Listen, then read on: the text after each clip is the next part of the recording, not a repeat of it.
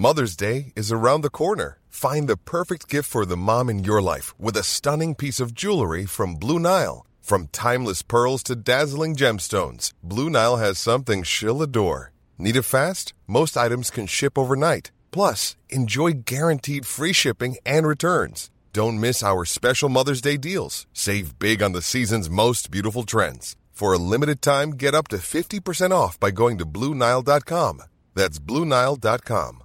Burrow is a furniture company known for timeless design and thoughtful construction, and free shipping, and that extends to their outdoor collection. Their outdoor furniture is built to withstand the elements, featuring rust-proof stainless steel hardware, weather-ready teak, and quick-dry foam cushions. For Memorial Day, get 15% off your Burrow purchase at burrow.com/acast, and up to 25% off outdoor. That's up to 25% off outdoor furniture at burrow.com/acast.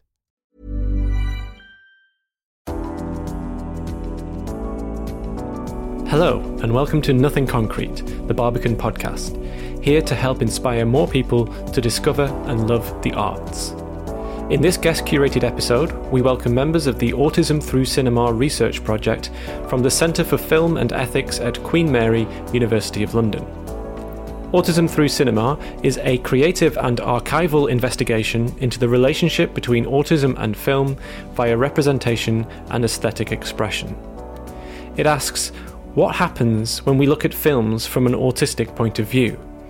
And how did early film help to shape our understanding of the condition? First up, 4 regular hosts of the Autism Through Cinema podcast reflect on the movies they've been looking at through the autistic lens. You'll hear Georgia Bradburn, Ethan Lyon, John James Laidlow, and David Hartley, and be sure to check out the Autism Through Cinema podcast, available on all platforms. After that, project leads Professor Janet Harbord and Dr. Stephen Eastwood give an overview of the Autism Through Cinema project, the questions it asks, and its ambitions for the future.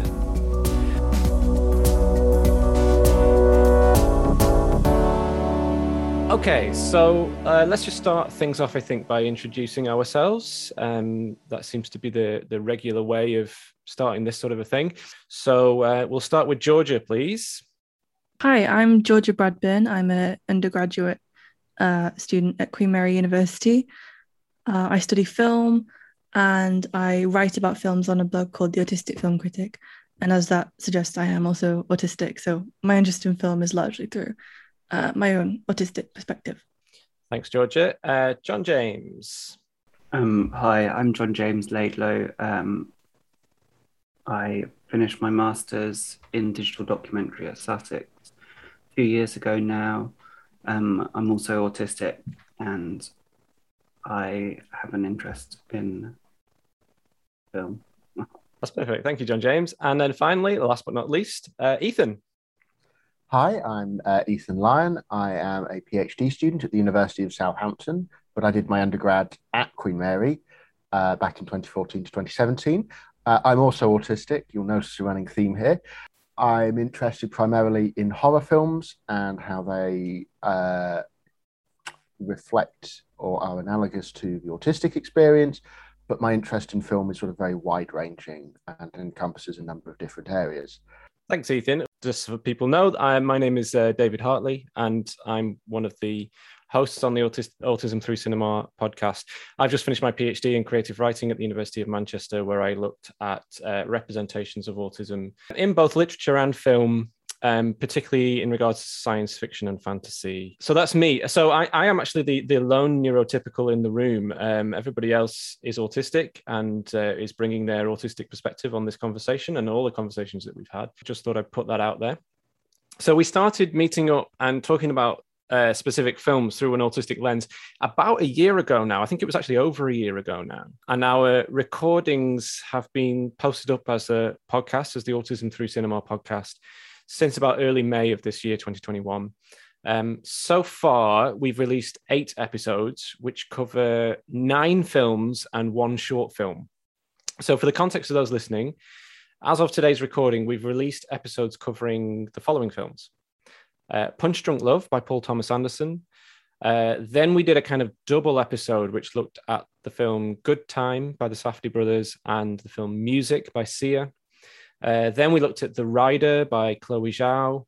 Then Pi by Darren Aronofsky. Then the documentary The Gleaners and I by Agnes Varda. Then we had our special guest Ethan, who is back with us today, and we discussed the 1942 horror noir Cat People. And then finally, it's our latest episode, which covers David Lynch. So we're looking in this episode at Eraserhead and his short film, The Grandmother. So what we plan to do in our discussion today is we're going to just talk about some of the common themes and ideas that we've been arriving at during these discussions. We'll sort of largely, I think, base our talk today on these films that have already been released, but we may well end up drifting and talking about other films and other conversations that we've had. So we'll just let the conversation flow and see where it goes, I think. So I'm going to start things off quite broadly by just asking, by just saying, like, we've been looking at films through this specific autistic lens for, as I say, just over a year now. Have any of you been surprised by anything? Like, have your minds changed about either autism or about film or about the representations of autism on film? Has there been anything particularly surprising or mind-changing about these discussions over the past year or so? So as somebody who came to the podcast fairly late, I was interested to go back to some of the choices. For reference, I wasn't able, dear viewer or dear listener, to go back to all of the podcasts, but I went back to some of the ones where I had seen the film or was aware of the film a little bit more. So in particular, The Gleaners and I and Pi. With Pi, there was a sense of me going back and going, oh yes, no, this is why I loved that film so much, because I am a very big fan of Pi.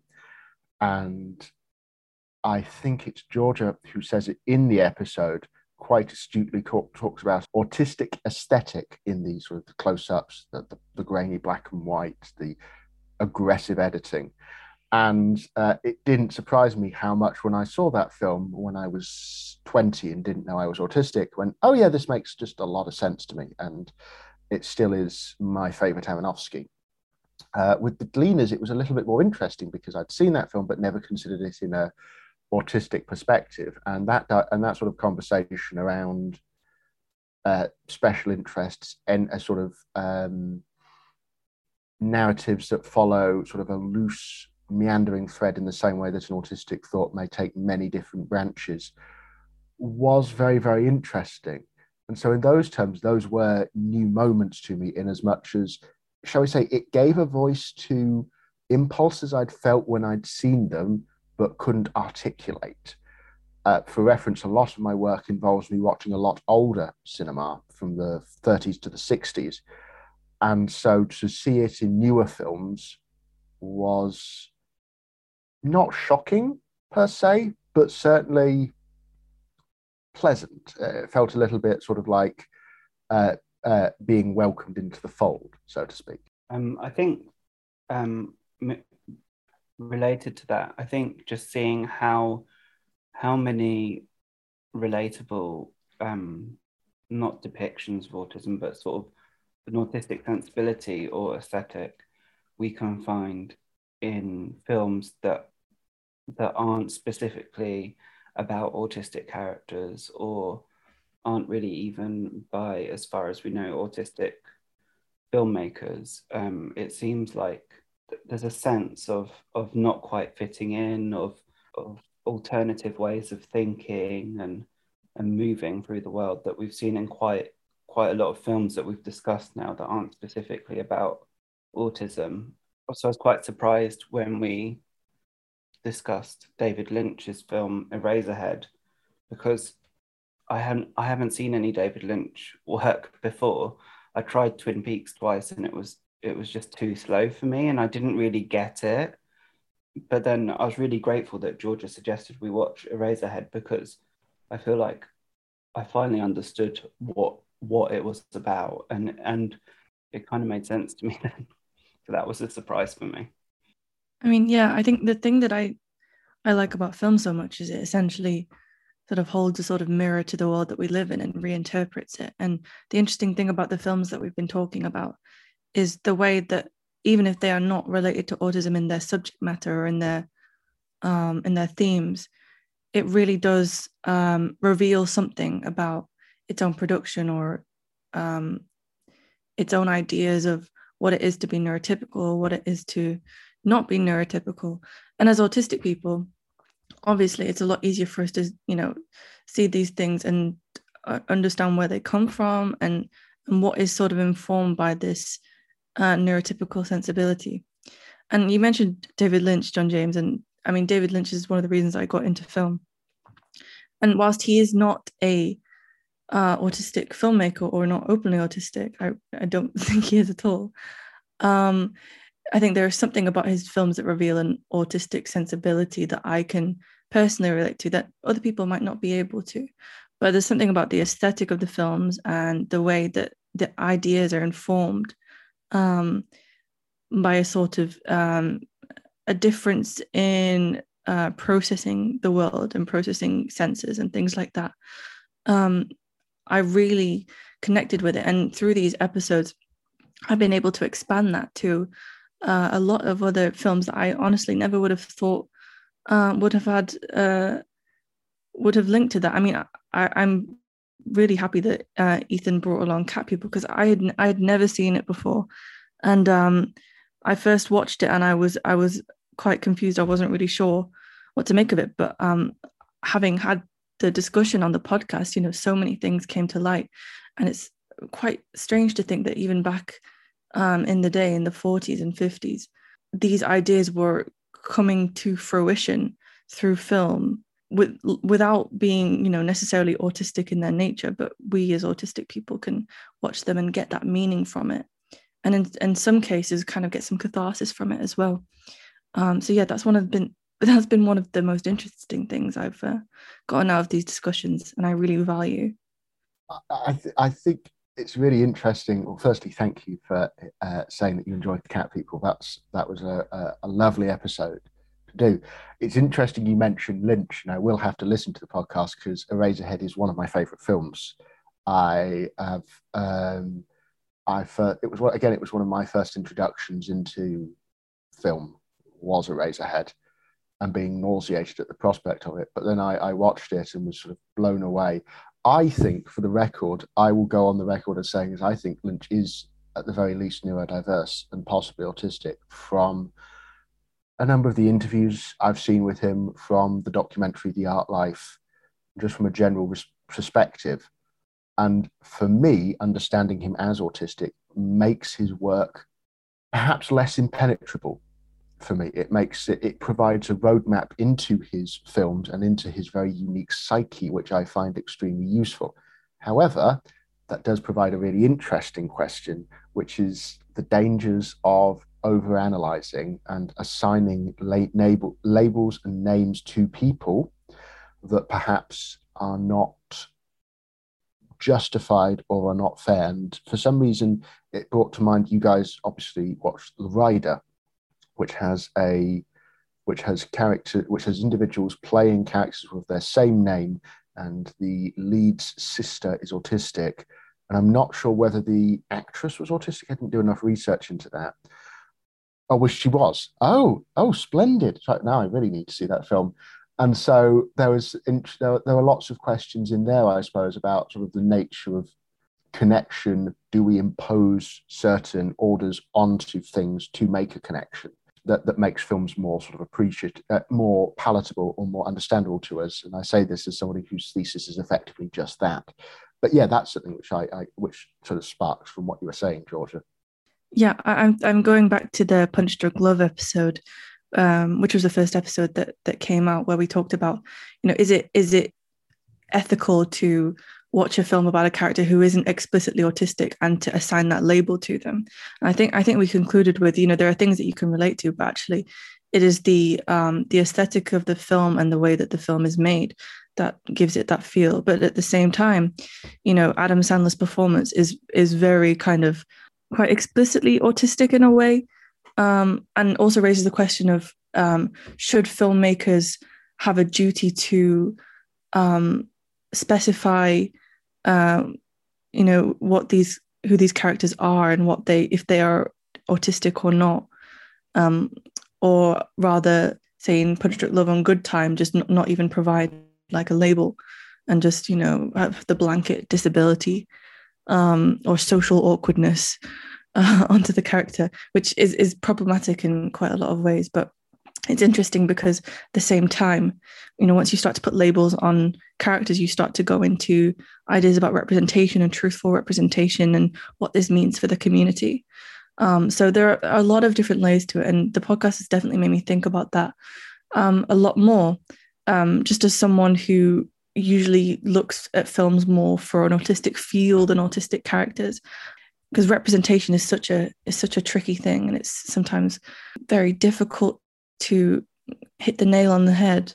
And I mean, Keep the Change, which is a film that is obviously showing at the Barbican program, which we have recorded an episode on. I think the great thing about that film is that, all the characters are autistic and played by autistic actors. So those issues aren't there. And it's really about, autistic people being free to ascend to these levels of performance without having to perform their own neurodivergence as neurotypical actors would be doing in these films. The obvious example is like Sia and, Sia's music and Rain Man and all these things. And the great thing about Keep the Change is that it's a very authentic portrayal of autism because it's real autistic people on screen. So it's very refreshing in that sense. The next question I wanted to ask was this issue about non-autistic actors playing autistic or /autistic coded characters. And one of the interesting moments for me was when we were talking about the film Good Time, which we sort of discussed next to Sia's music in the same episode. And one of the things that came up in Good Time was that there's a character in Good Time who is, not labeled as autistic, but certainly is potentially autistic or has got some sort of neurodivergence and certainly some sort of learning disorder. And that character is played by Benny Safdie, one of the directors. And there was a question in there about, and I found this quite a surprising question. Are there some films where it would be unethical to cast an autistic person, especially an autistic person who perhaps also has learning difficulties, in a film like Good Time, where they're expected to run around a lot and there's a lot of noise and there's a lot of chaos and there's a lot of action and there's you've got Robert Pattinson screaming in your face and all this sort of thing. And I suddenly thought, actually there's layers to this.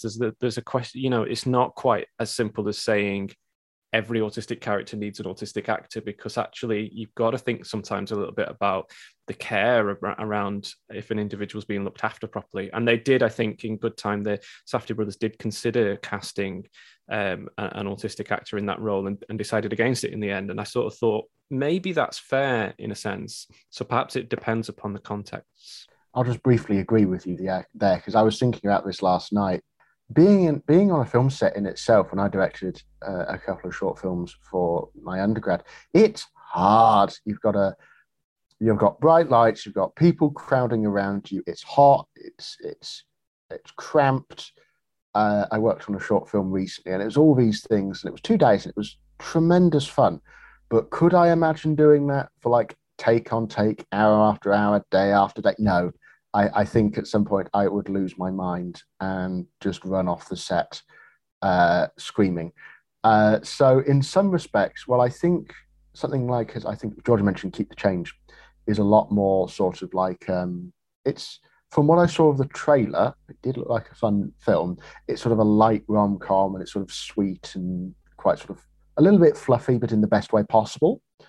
Something like Good Time or a more intense horror film would probably be extremely stressful for a autistic actor. You could possibly make it, but it would take a lot of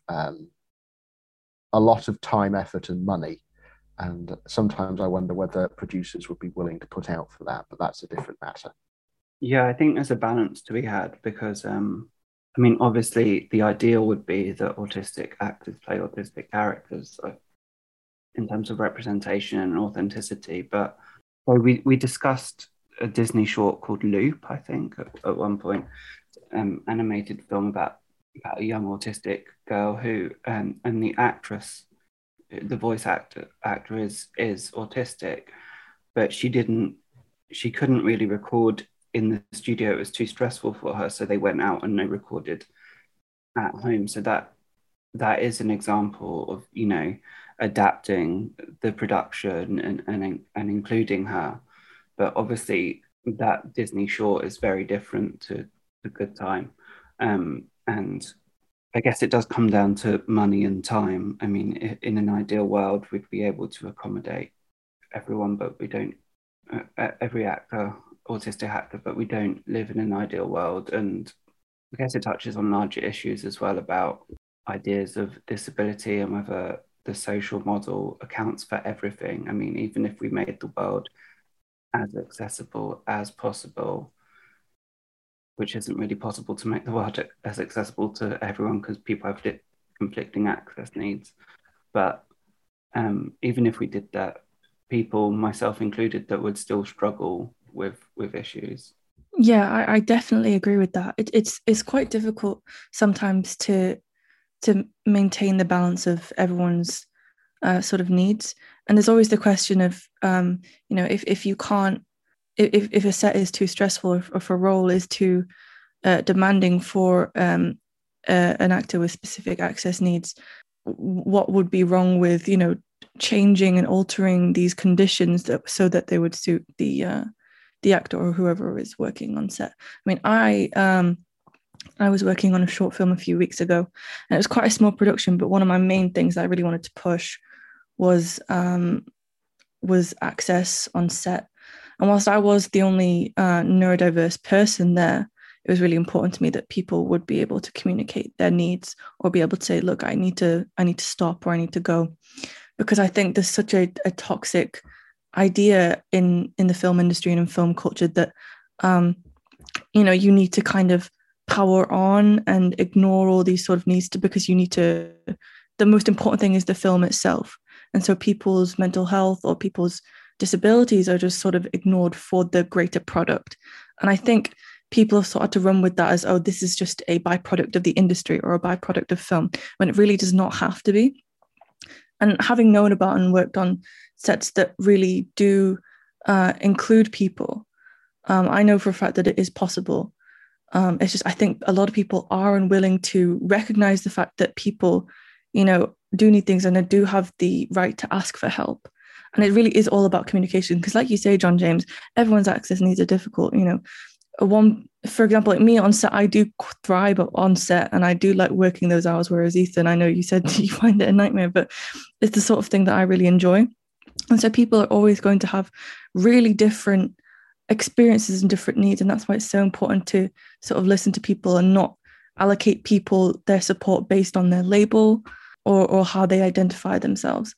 It's really important to communicate with actors. And I think potentially with the Safdie brothers, I know we had this conversation, if they'd really communicated and done what they could with potential autistic actors, it makes sense that they wouldn't put them through that stress. But with a film like Music, so Sia cast Maddie Ziegler, who's sort of her muse and who she's used in a lot of projects.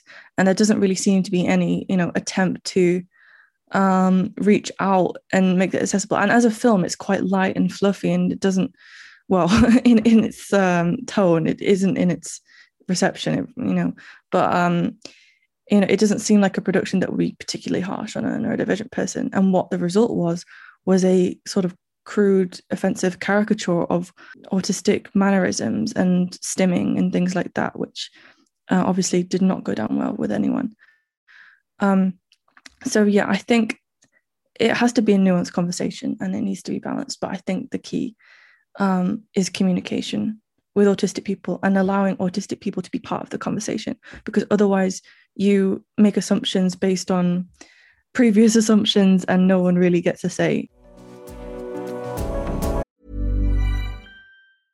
How would would you like to look 5 years younger? In a clinical study, people that had volume added with Juvederm Voluma XC in the cheeks perceived themselves as looking 5 years younger at 6 months after treatment. Look younger, feel like you. Add volume for lift and contour in the cheeks with Juvederm Voluma XC. Reverse signs of aging by adding volume to smooth laugh lines with Juvederm Volure XC. For important safety information and to find a licensed specialist, visit Juvederm.com. That's JUVEDERM.com.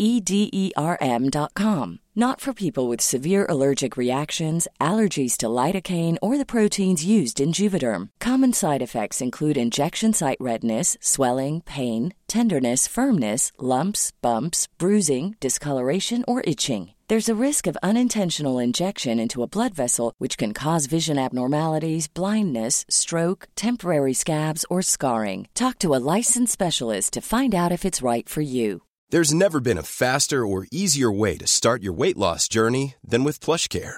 PlushCare accepts most insurance plans and gives you online access to board-certified physicians who can prescribe FDA-approved weight loss medications like Wegovy and Zepbound for those who qualify. Take charge of your health and speak with a board-certified physician about a weight loss plan that's right for you. Get started today at plushcare.com/weight loss. That's plushcare.com/weight loss. plushcare.com/weight loss. I'm Sandra, and I'm just the professional your small business was looking for. But you didn't hire me because you didn't use LinkedIn Jobs. LinkedIn has professionals you can't find anywhere else, including those who aren't actively looking for a new job, but might be open to the perfect role, like me. In a given month, over 70% of LinkedIn users don't visit other leading job sites. So if you're not looking on LinkedIn, you'll miss out on great candidates like Sandra. Start hiring professionals like a professional. Post your free job on linkedin.com/people today. Yeah, absolutely. And it's worth saying, that we don't want this to be an excuse taken on by various producers of films to say, film sets are too difficult for autistic actors, so we won't hire autistic actors. That's not what we're saying. As you say, Georgia, that it's about thinking about the culture of the production of films and the wider culture of that. Yeah, I think that's a really good point about like the expectations that the industry just has on everyone to just work to the bone anyway, and that's kind of unfair for everyone, regardless of your neurotype, I suppose. We don't want producers going, oh yeah, listen to that episode of that podcast. They say that you don't need to cast autistic actors. That's absolutely not what we're saying.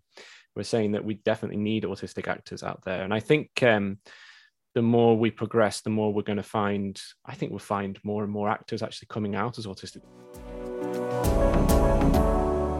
Quite a lot of the films that we've looked at over the past year or so have featured these kinds of outsiders, I suppose. So there's the alien in Under the Skin, there's the mathematician Max in Pi, Henry in Eraserhead is effectively a kind of an outsider, Irena in Cat People, and some of the various people that Agnes Varda meets in her documentary Gleaners and I. So one of the things I've been thinking about this a little bit, because I sometimes worry about suggesting that autistic people are outsiders, because it sort of feels like quite a dehumanizing thing to say in some ways. But then again, these films have helped us to explore that outsider's perspective, and how that perspective can kind of bring insight and kind of new knowledge and joy and new interesting things. So I don't know. I wondered what you guys think about this, as this issue of kind of the outsider and the outsider's perspective. I mean, personally, I'm quite comfortable with being an outsider. I always like, but I do understand what you're saying, and I think the reason these people are outsiders is not because they cannot exist in society and socially. It's not because there's something wrong with them that they have to exist outside of society. Is because the way that the world is set up at the moment, we won't accept these people into our society, and we won't accept what they have to say, because it might make people uncomfortable, or it might expose truths that people just don't want to look at.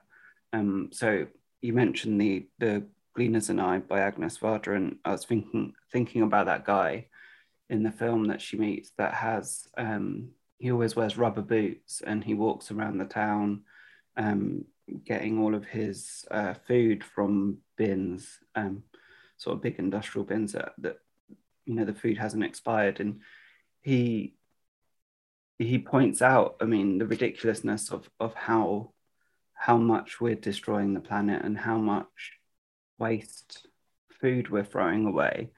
Quite a few people doing that in that film. I mean, that's what it's about, really. And I guess if that person and if that truth was brought into the fold, it would destabilize a lot of the facade that people use to just get by.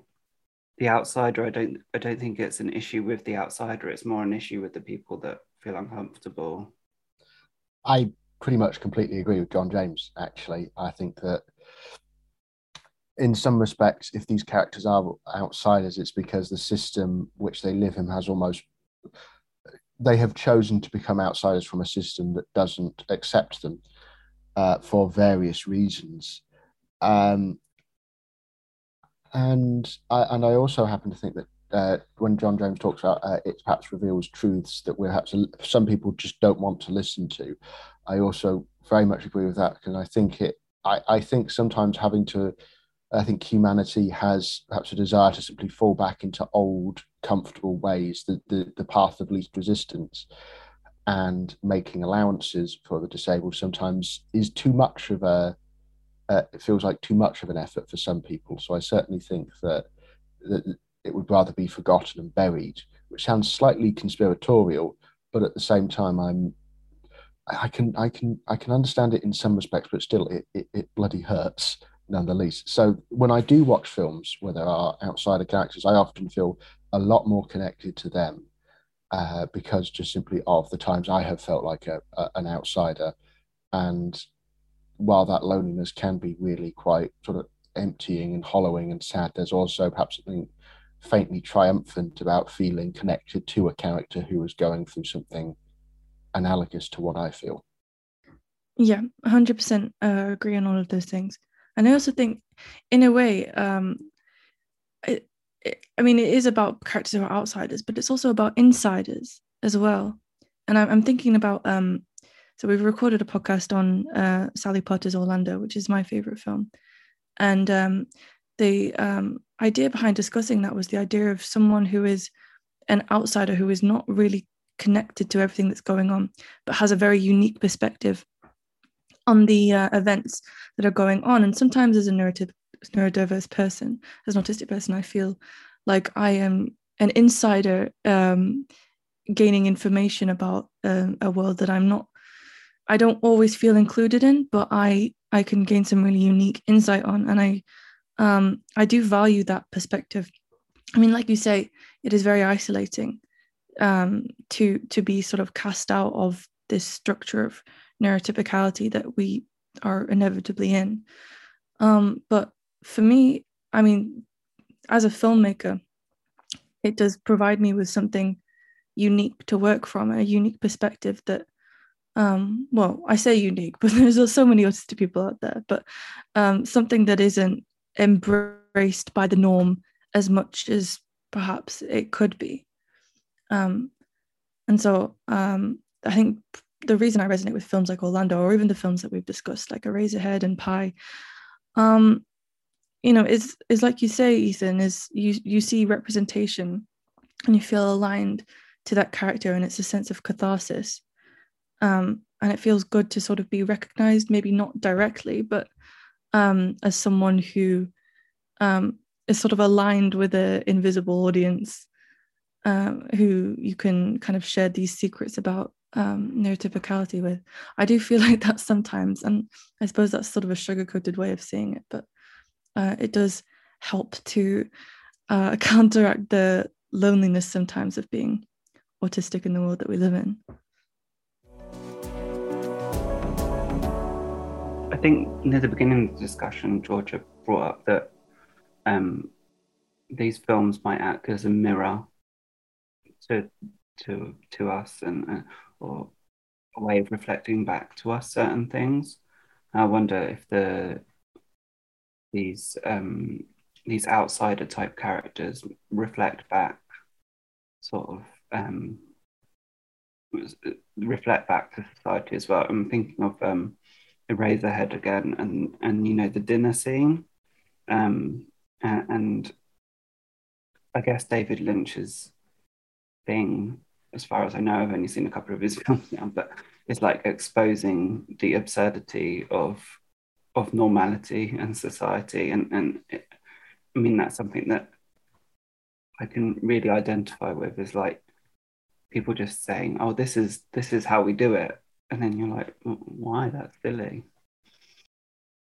Yeah, I think when we were talking about Eraserhead on the podcast, Alex, who is also a contributor on the podcast, brought up a Stuart Hall lecture where he mentioned the idea of matter out of place, which is in that in context in that lecture is related to race studies. But an interesting way to relate that to this is, so for example, in Eraserhead, there's a lot of matter that is in places that it should not be. So there are plants sort of growing inside, and in Henry's room there's sort of dirt on the floor, and everything is sort of growing in the wrong places. And I mean, even the phrase matter out of place is something that I definitely resonate with, because it feels like there are so many rules and so many structures that are sort of permeate the world that we live in. And one of my key interests, especially someone who is, a huge David Lynch fan, is the idea of sort of exposing that grittiness beneath the surface of neurotypicality, of what we show to the world, and show not even autistic people, but everyone's sort of inner horrors and complexities, which are usually sort of hidden. And we start to see things that are in places that they shouldn't be. Or shouldn't be according to these standards. I think for me, that's sort of the crux of why Lynch is so important to me, because it really does deconstruct these ideas of normality. All right, so let's bring this back to, I think, to sort of films and cinematic techniques. So we talk a lot about the kind of expression of autism as through kind of cinematic technique. So can we suggest that there is such thing as an autistic film aesthetic, so to speak? I'll go so far as to say that I think there are techniques and structures that resonate more with autistic viewers. But as for a concrete aesthetic, I would be wary of saying that that exists. In my mind, if you were to ask whether if you were to want to clearly define an autistic film aesthetic, firstly, part of me would actually have to say it may well come from an autistic director themselves, in as much as we subscribe to the classical auteur notion that a film is the director's vision, although even that is fraught with problems. And secondly, as Georgia sort of briefly brought up a little bit earlier, there's always a bit of a push-pull between the idea of having a very unique individual perception of the world and then a greater autistic perception of the world. My view of it is it's a little bit like a kaleidoscope, where there are multiple different viewpoints all existing within the same space. But if you turn it enough, there are enough overlapping elements to create some sort of picture, which to my mind means that there may be autistic filmmakers who are able to create an aesthetic which they relate to and a number of autistic people relate to, but then again that also leaves that open room for other autistic people to go, well, no, I don't connect with this for X, Y, and Z reason. Yeah, I think this is a conversation that sort of crops up within, every sort of film movement that revolves around a sort of a group. I'm thinking especially about queer theory, which sort of emerged in the 80s and 90s. And there's a quote from Partha Palma, who says that filmmakers and critics have a tendency to create an essentialist so-called authentic queer gaze.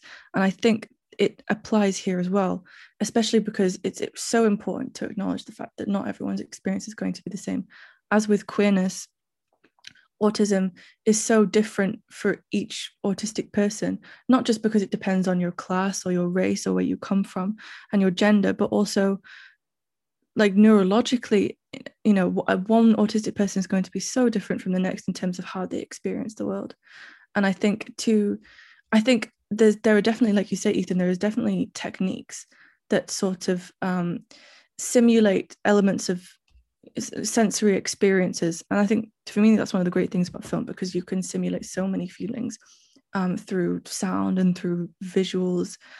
But at the same time, if you were to suggest, this is an autistic film, even if it was by a autistic director, whilst that is their experience with the world, it's not an authentic autistic gaze.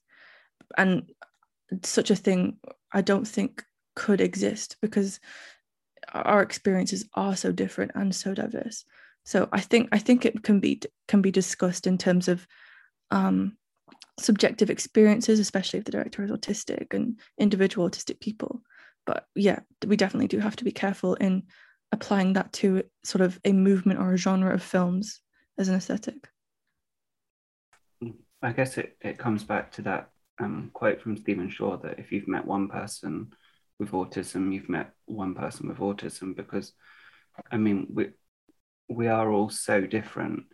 And I mean, so our aesthetic influences and tastes are going to be radically different, dependent not just on other, intersectional qualities such as race and class and gender and sexuality, but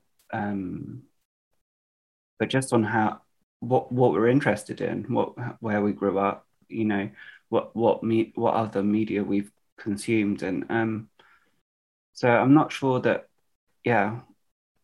like Georgia said, I'm not sure that one autistic, or even a unified autistic aesthetic can exist, but there definitely can be signifiers through sensibility and technique and other things that can allow us to identify with the film, I think. That was exactly the answer I was expecting from that question.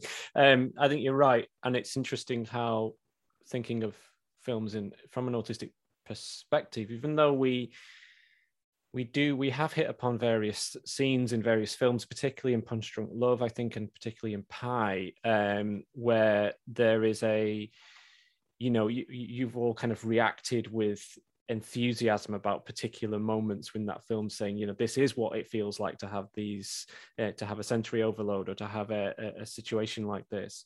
And that gets quite exciting. But you're right, in terms of like generalizing that out to a general aesthetic doesn't feel like it works necessarily. And yet there is still something about the way in which these sorts of films have been constructed, perhaps from that outsider's perspective. Yeah, there are some techniques, there are some constructions of scenes that seem to correlate really well and really meaningfully in ways that other like forms of art and forms of media don't seem to be able to quite reach to. There's something about the totality of film, I think, that manages to do that. The scene in particular I'm thinking about in Punch Drunk Love is the one where there's just sort of chaos going on in the warehouse constantly, and forklift trucks are crashing into walls while phones are ringing, and Barry, Adam Sandler's character, is trying to have a conversation with about 3 different people at the same time, and the lights are flickering. And it's like that, when we were talking about that particular scene, I thought, okay, yeah, this is a real evocation of what it can be like, what it must be like for for overwhelm to take place. Yeah, go on, Ethan. It's interesting you mentioned Punch Drunk Love, because I didn't listen to that episode, and I've not seen that film since I was 17. There was one scene in that film which has always stuck with me, and it's not that scene. It's earlier in the film where Barry goes to see his sisters, and they spend most of the meeting of that thing just making so much fun of him, mocking him, being profoundly cruel to him. And he can't respond to it because, well, it's his sisters and they've always got the upper hand. And the only thing he can do is to smash that glass window, and it just breaks, and it ends on the sisters sort of screaming, "What have you done?" And I was thinking about, why is that so memorable to me? And I feel like that, in some respects, in itself is a quietly autistic scene, in as much as it's that sort of inability, for me anyway, it resonated very strongly with me, especially when I was very angry as a 17-year-old, but not very good at expressing it for a number of reasons. That felt very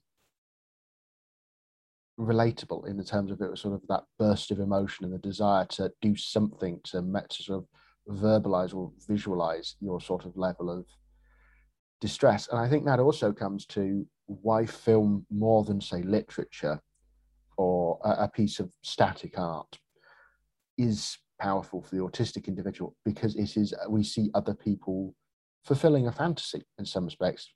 They are, people on screen are in some ways either liberated or inhibited to do an action in a certain way that we would do. And everybody has this in some way, shape or form when we watch a film. I feel like, I think a lot of people would like to say, you know, that they want to be they relate to the superhero, or they want to be James Bond. But I think, in theory, this is just a wild speculation, but I think that there is something there as well to watch somebody like Barry do the acts that we all know would just get us into terrible, terrible trouble. Something kind of liberating and exciting about it, and something sort of heartwarming as well, as that we feel like, yeah, you did that, now I don't need to. I think as well that leads on to something I've been thinking about how just clumsy language is. Like I'm thinking mostly about verbal, but also like just, you know, trying to communicate through writing. Like quite often I just can't get my words out in the right way, or there isn't quite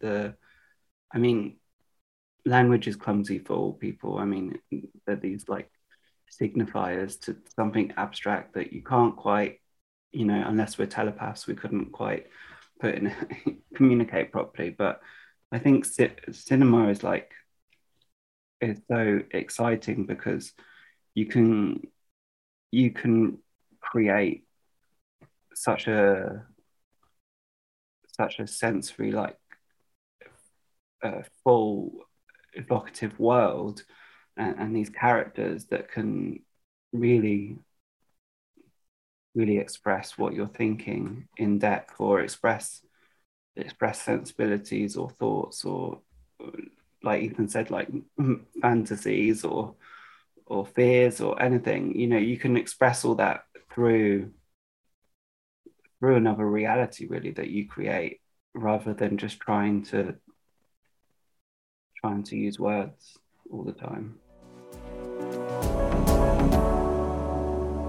Yeah, one of my key interests, I suppose, when I'm watching films, or whenever I do write about films, which is becoming less and less frequent as my university work builds.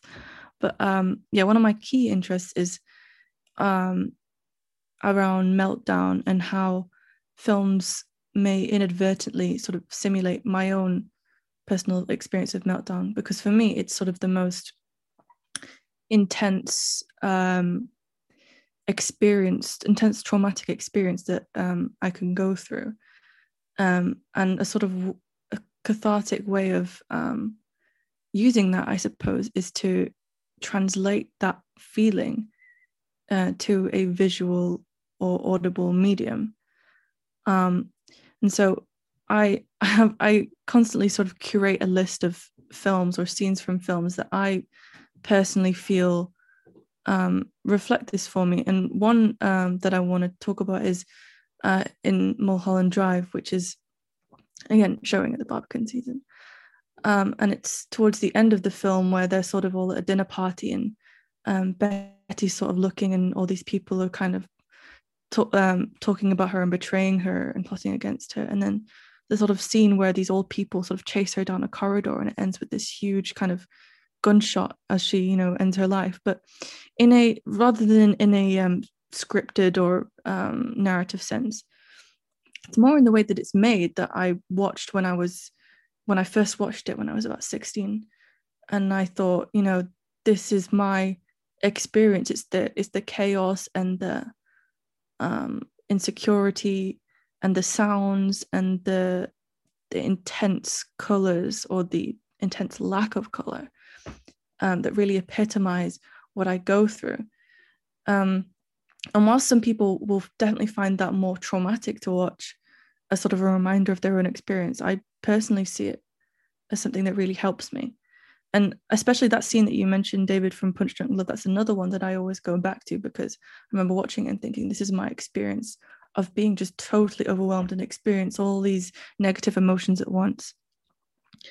And so, yeah, as we said, whilst there isn't really a overarching autistic aesthetic, there are things that filmmakers can do, which I think is really amazing, that can really strongly reflect an experience that can't really be told in words. And that's why sort of film is so powerful in that sense, especially to autistic people, because it can really translate that experience and make people understand more what it is like, without having to pander to the whole, we need to understand autistic people in order to accept them, because that's obviously not a great thing. It's a way for us as autistic people to but to translate our experiences into art as well. Lovely. Well, thank you very much, everyone. I think that's probably a nice point in which to close our conversation. And thank you very much for listening, and thanks to the guests, and we'll see you all again soon. That was Georgia Bradburn, Ethan Lyon, John James Laidlow, and David Hartley from the Autism Through Cinema podcast. And now over to Janet and Stephen as they share more about the research project. My first question for Stephen: how do autism and cinema go together? What's our thinking here?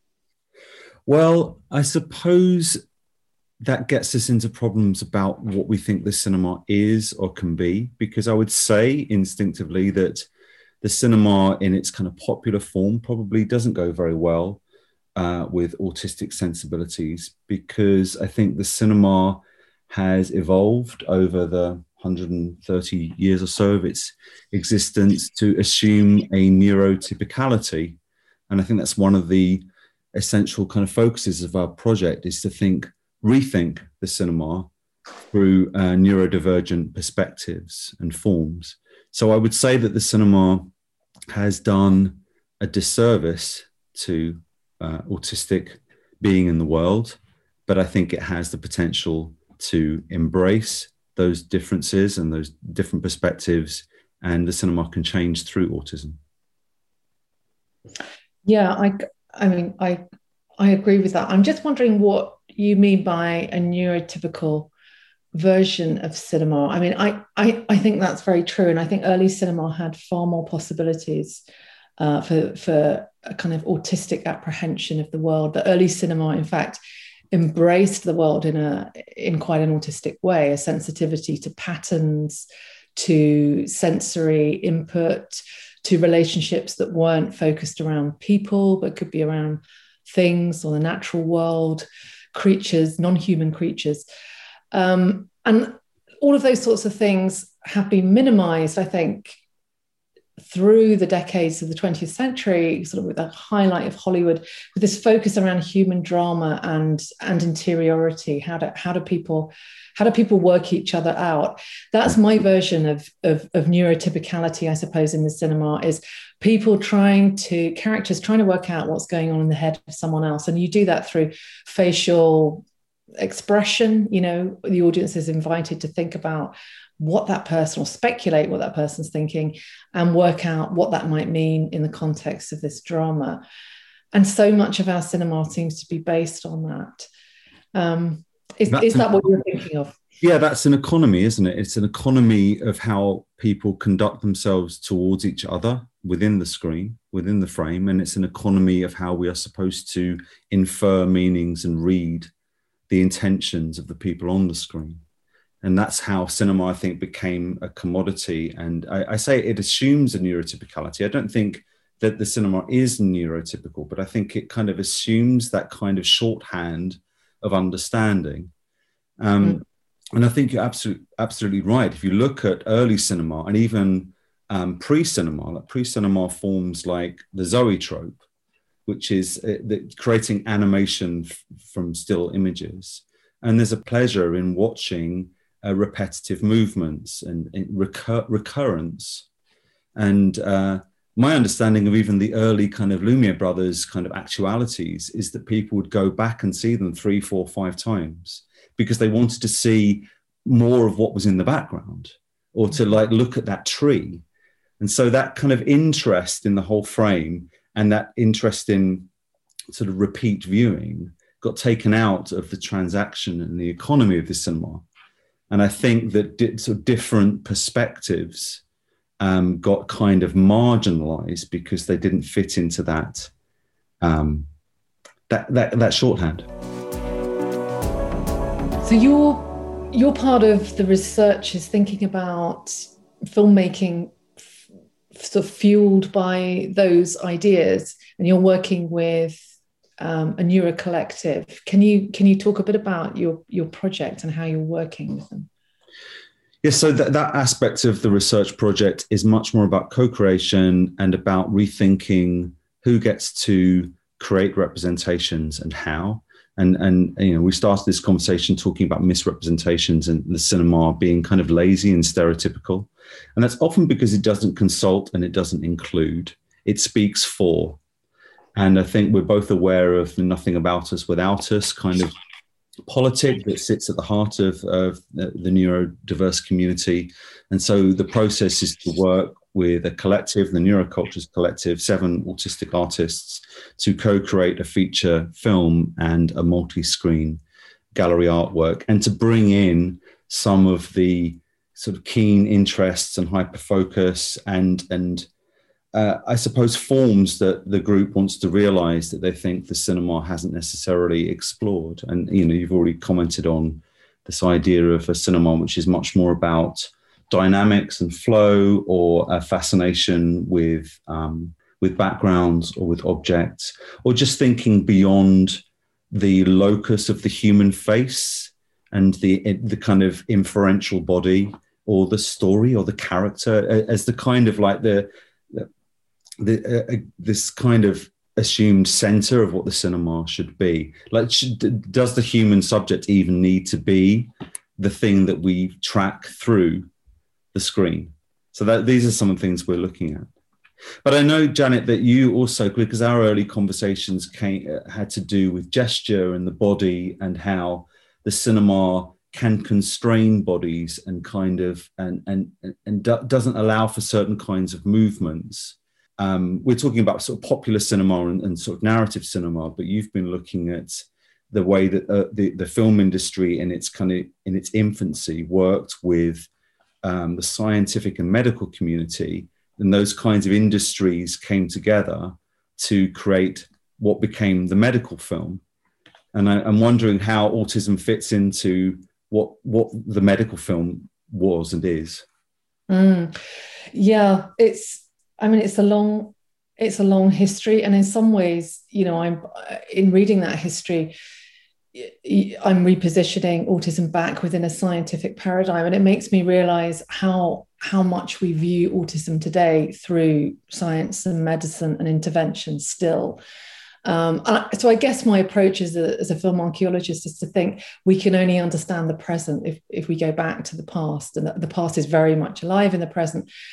And so I'm thinking about the way in which, looking at medical films during the course of the 20th century, that there's the origin of testing and observation comes very heavily with film at the end of the 19th, beginning of the 20th century.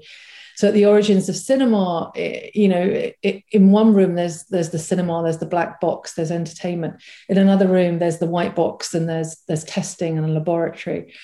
And I'm looking for the connections between those things.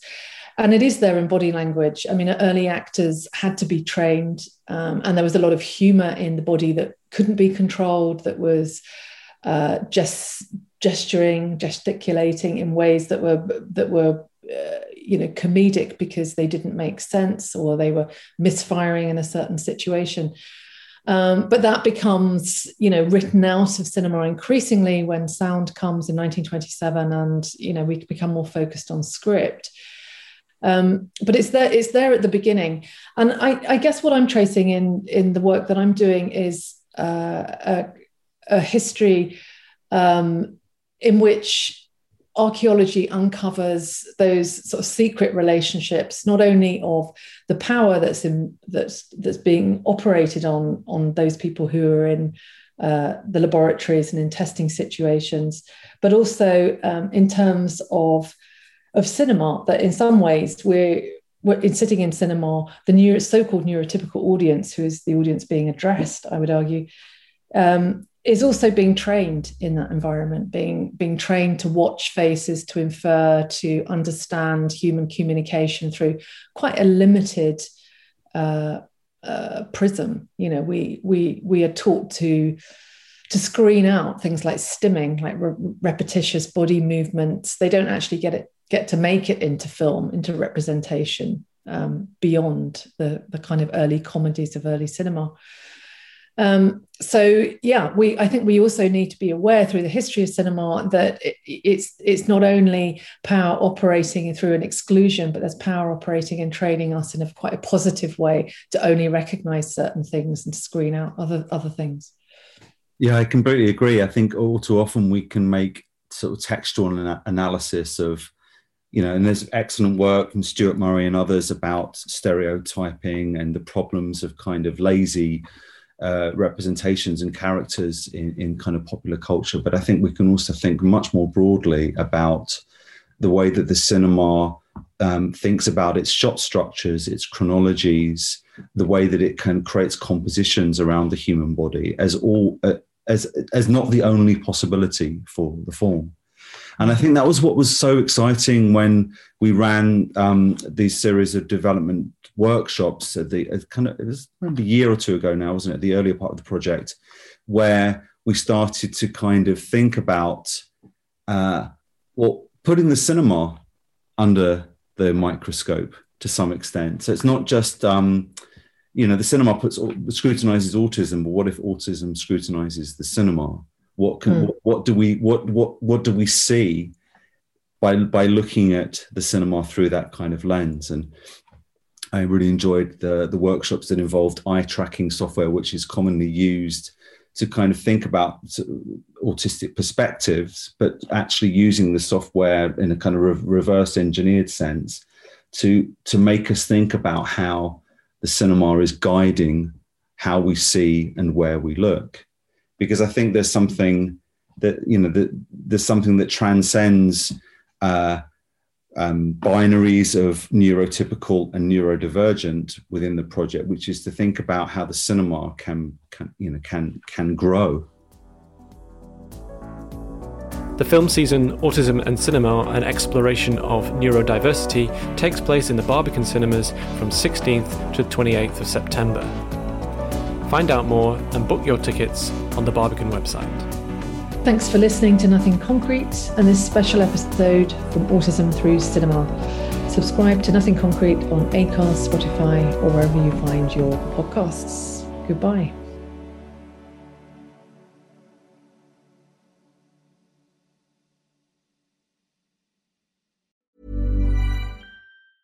Planning for your next trip? Elevate your travel style with Quince. Quince has all the jet-setting essentials you'll want for your next getaway, like European linen, premium luggage options, buttery soft Italian leather bags, and so much more.